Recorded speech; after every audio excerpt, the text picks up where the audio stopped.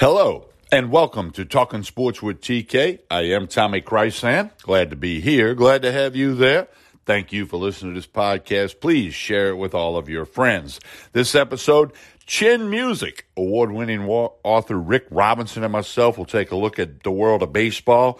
A lot of great stories and info on the late, great Joe Morgan. Another Hall of Famer has passed away in this year of 2020. We'll also talk American League Championship Series, National League Championship Series, and the upcoming World Series. A lot of good baseball stuff for you. Hey, don't forget to connect with me on social media. It's a great way to keep up. Tommy Chrysan, K-R-Y-S-A-N, Facebook, Instagram, and Twitter. Also, Talking Sports with TK has its own Facebook and Instagram account. Look for our other podcasts. We got a weekly LSU football update brought to you by Tremonti's Meat and Seafood. We've got Trey Blossman with NFL and NCAA picks. That episode drops on Thursdays. And on Fridays, it's the Coon Ass and the Redneck. Anthony Gallo and I with some college football picks brought to you by the Ice House Tap Room in Baton Rouge and iceberglemo.com. I want to check those places out. Let's listen to a quick message from our host, Anchor, and then we'll come back. We'll be joined by Rick Robinson. It's time for some Chin Music, some baseball talk right here on Talking Sports with TK. Stay tuned. When you need mealtime inspiration, it's worth shopping Kroger, where you'll find over 30,000 mouth-watering choices that excite your inner foodie. And no matter what tasty choice you make, you'll enjoy our everyday low prices, plus extra ways to save, like digital coupons worth over $600 each week. You can also save up to $1 off per gallon at the pump with fuel points. More savings and more inspiring flavors make shopping Kroger worth it every time. Kroger, fresh for everyone. Fuel restrictions apply. We're talking sports with TK. I'm Tommy Chrysan, about to be joined by award-winning author Rick Robinson. It's time for Chin Music. A look at Major League Baseball, and we got some good stuff for you about some Hall of Famers that have passed away this year, and, of course, the American League Championship Series and the National League Championship Series. Without any further ado, I say hello to Rick Robinson. Rick, how are you today?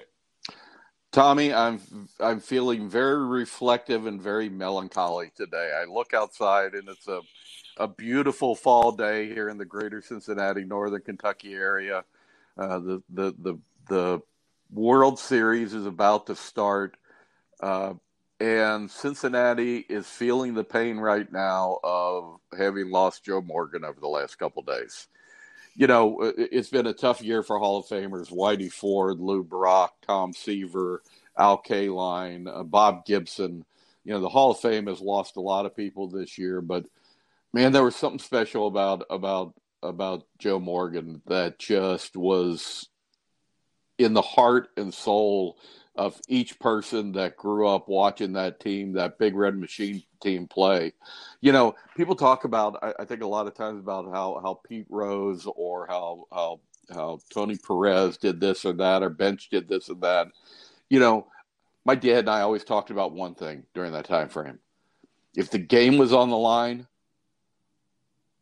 and you had a runner on second, who did you want at the plate? I wanted Little Joe. Because I knew Little Joe would hit behind the runner, put the ball in play. I knew there was going to be a chance to bring that runner home with Little Joe there. And, you know, this is an emotional time for Cincinnatians. I mean, I've talked to people who have teared up when they talked about this guy, because he wasn't only just this great player, but he was a great guy, and everybody liked him. Well, and this is a thing, and I'm about to cite one of the most amazing stats I've ever read in baseball. I'm going to do that in just a minute or two for you folks listening. I've seen a million stats in my life, and this one, which I was unaware of until this week, is might be the most mind-boggling statistic ever. But I have a question for you, Rick. You know, and I grew up, man, when the A's did their thing in the early 70s, and then the Big Red Machine, that's when I was really getting into baseball as a young teenager and all of that. And I clearly remember the Big Red Machine. I clearly remember what a great team that was, and so many great players on it. And my question for you is this, and without knowing my question, you walked right into it by saying Little Joe. Joe Morgan was 5'7" tall on a good day. Okay, when he was standing up straight, he was 5'7". Do you think maybe the endearment and the the love for Joe Morgan as a player on and off the field. Might have been like the cheer for the little guy, that in the 70s is when you first started seeing, guys 6'2", 6'3". No, man, because Tommy, he was a giant on the field. Well, that's perfect. And he was off the field. He's a Hall of Famer on and off the field. I think he may have been, you can put him in the argument for the best second baseman to ever play the game. He was a vacuum at second base. He could go to either side. He would always turn the double play. He could, and his speed was just so incredible. There are guys who will. Somebody told me today that before they went to work today, just for their own point of view, they held up a baseball bat and they popped their elbow 3 times on their chest. Because that's what he used to do when he get ready. That was how he'd get his focus in. Boom, boom, boom. Pop that elbow in on his chest. Then draw that bat back and look with that steely eye at that pitcher. Man, he may have only been 5'7", but he was a giant on that baseball field. Well, the reason for the little back arm flap was when he first got in the minor leagues with the Durham Bulls, he had a problem leaving his elbow too high while waiting for the pitch. And someone, I forget who, but someone suggested to him to start flapping it to, remind himself to get that in so you get inside the baseball and drive it. So that was just a tip by either a teammate or a coach before he got to the major leagues. But here's the statistic. People that are listening, you really need to let this sink in. Joe Morgan had 50 extra base hits, 50 stolen bases, and 100 base on balls in the same season 4 different times. I'm going to repeat and that. Tommy, how many other people have done that? Well, I want to repeat it and then get to that. 50 extra base hits, 50 stolen bases, 100 base on balls in the same season. He did it 4 times. And you take the other 19,000 some odd guys that have played Major League Baseball, no one else has ever done it 1 time. Joe Morgan did it 4 times. That's one of the most amazing stats I've ever read in baseball, which is a numbers-driven sport and a statistic-driven sport. That may be the best stat I ever read, especially because absolutely 0 other people accomplished it. That is without a doubt, again, just it goes to show what kind of a ball player he was. And when I say he was a giant on the field, he was a giant on the field. I really love your analogy there. We're visiting with Rick Robinson. This is Chin Music, all a part of the Talking Sports with TK podcast. Please scroll around and hear all our other stuff and share this with all your friends. Let's talk American League Championship Series as we speak on this Wednesday morning, October 14. The Tampa Rays. I am surprised right now by both teams that are leading in both leagues, and pleasantly shocked, but did not see these two teams play, these 2 playoffs playing out this way right now. Tampa Rays have a 3-game lead on the Astros. They can wrap it up today. And, the Astros, they've hit the ball hard. They've had a lot of hit them right at them things. But the pitching for the Rays and the Rays have had some players really step it up. And then I truly believe the baseball gods have gotten to Jose Altuve, who now has the yips throwing for second. He's made some critical errors in the last couple of games. He cheated a couple of years ago. That's my opinion. I can't say I have 100% fact, but I think he cheated. And here's the thing. Cheating is not a mistake. It is a choice. He and others on that team cheated, and I think the baseball gods are getting him. I would not be surprised to see the Rays wrap it up today with a 4-game sweep in the ALCS. It's interesting. There is another case, and I can't remember the player that it happened to, but you brought this up when we were talking right before the podcast. And I remember a player whose career ended because suddenly he was unable to throw the ball because it just got into his head and he could not make a throw from second to first. It just got in his head that he couldn't do it.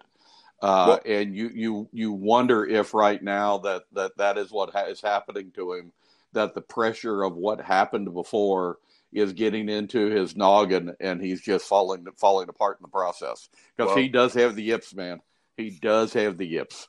It had a major effect on Steve Sachs, who was a great second baseman. Also had Steve Sachs is who I was thinking of. Also had an effect, but not the same significance. One-time Philly catcher Darren Daulton could not throw the ball back to the pitcher, and I don't mean it didn't matter if he threw it and missed the guy because there was no runners on or whatever, but that really affected him too. And here's the difference, right? I'm gonna get a little baseballish here on people. You know, the third baseman and shortstop basically throw the ball the same speed all the time across the diamond. The second baseman, that varies, and that's where it gets into the yips and in between your left ear and your right ear. Same thing with, I make comebackers if we've seen that a pitcher and they can't lob it to first without being completely accurate. It's because it's a different speed. That's a little baseballism for everybody there. But we'll see what happens. I can't imagine the Astros beating the Rays 4 straight games. I think the Rays will advance to the World Series, which will be played in Arlington at the new Rangers ballpark. Yeah, I think the Rays are definitely the go team right here, and I don't see that there is no way Houston's going to win 4 straight. So put them in Arlington, put them in the bubble. Let's talk about the National League. We said from all along who's going to beat LA. That was our mantra when we started this broadcast, which shows you exactly how much we know about baseball. As we've this every year, we've always seemed to get it wrong. Somebody has finally figured out how to beat the LA Dodgers, and it's the Atlanta Braves. It makes me feel better because they're the guys that knocked the Reds out of the series.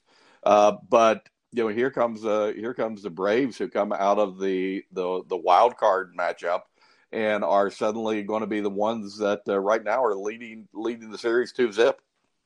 Well, the Braves have a very potent offensive lineup. It's unbelievable. They've got speed on the bases. They got some young guys. They got a couple of old guys. Freddie Freeman's just unbelievable. And they've got pitching. They've got arms for days. They can come at you. Now, bullpen kind of let the Dodgers back in the game too, but the Braves still walked off the field to win. Braves manager Snitker, he's a former University of New Orleans player. He's a little bit older than me. I did not compete against him. I don't know him. I know his college coach very well. But Brian Snitker has done a great job, quietly, if you will, putting together this Braves team.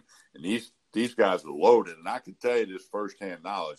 Their farm system, if we ever have a farm system again, they've got another 10, 12 guys that are at the alternate site that could very well be major leaguers. Markakis has more doubles than anybody in the history of baseball, and he hit one last night. He's got more doubles than Babe Ruth. Let that sink in. But anyway, yeah. So it's been interesting. Kind of almost looks well, like the other thing that happens here is, Kershaw's out with muscle spasms. Yeah, that stuff doesn't go away. I mean, they can inject him and he can get a massage literally, and he can be injected.